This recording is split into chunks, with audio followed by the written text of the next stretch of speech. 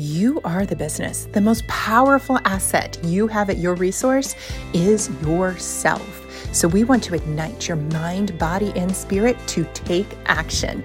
That's why Coach Fuel exists, to give you 5 minutes of focused intention to build your best day. And now, here's today's episode with your host, Stephanie Edwards. Welcome to another Manifestation Monday, a great day to be alive. So let's celebrate with setting some clear intention for what it is that we want to manifest. In order for you to set a clear intention, you must first make the decision. You have to decide what it is that you want, and you have to be clear about it. That's what I'm going to call your declaration, just stating out clearly what it is that you want. And that's all I want you to focus on for today's message. Just on this very point of being able to make a decision and not block the decision you've made. Because this is where a lot of people get stuck. They struggle to state clearly what they want. That's the first part. And then if they do manage to articulate what they want, whether by feeling an intention inwardly or by actually writing it down or stating it in words, they then end up counteracting that desire, that intention, by immediately doubting that they can have what they stated. So let me give you an example, and I'm going to give it to you in story form. You're walking through a parking lot when a new car that you've never seen before pulls in near you. You immediately are stunned by the design. The color appeals to you and the style of the car.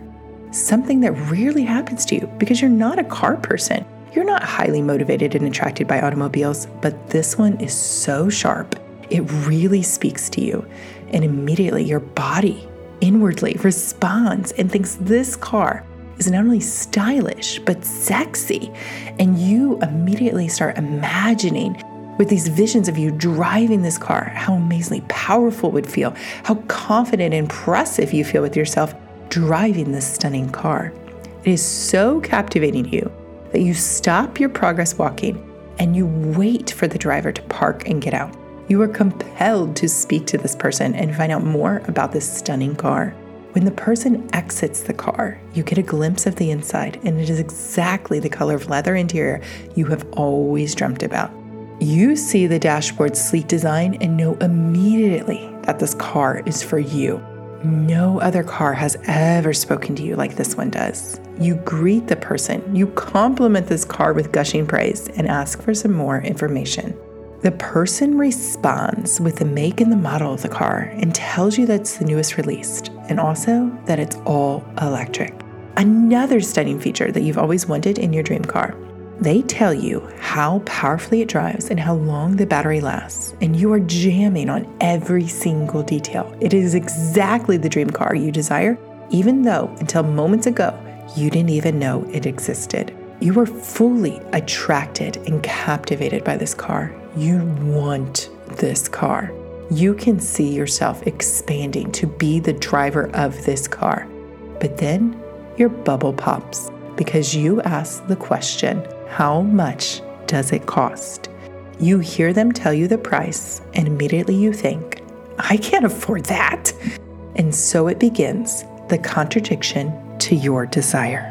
Now, I just told that to you all in story format so that you could hopefully drop in. Whether you desire a car or not, you can start to get a sense of what it's like when you are emotionally connected and compelled to something that you desire. Looking at that story, I hope that you can get a sense of what it's possible when you feel emotionally connected, emotionally stirred by something. It doesn't have to be about the car, it's about your desire. But did you also notice what happened there at the end? This is the reason you would never drive this car if this was your life. You don't believe that you can. It is out of your reach, even outside the scope of your possibility, because of the price tag. You are allowing the dollar amount of something to dictate what you can have or not have in your life. You've completely forgotten about how it made you feel. The emotional connection was there. It was present. There was no need to have to write it down, to state it out loud. You immediately felt it, and it was powerful, visceral connection. But instead of expanding in this feeling, instead of continuing to grow and connect to it, which deepens your ability to manifest, you shove those feelings aside, just as a passing fancy. And instead you let the dominating feeling be something from your past, a limiting belief based on a price tag. This example is vivid for a reason. I wanted you to move past just knowing the rules of manifestation and tapping in what it means to feel your way to manifestation. Your process can be different than mine, of course. Of course, we're different people.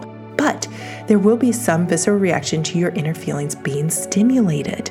And the more emotionally connected you are to something, the more you embrace it, the more you can welcome it into your life by overriding all the other negative thoughts so that you can bring it into your life.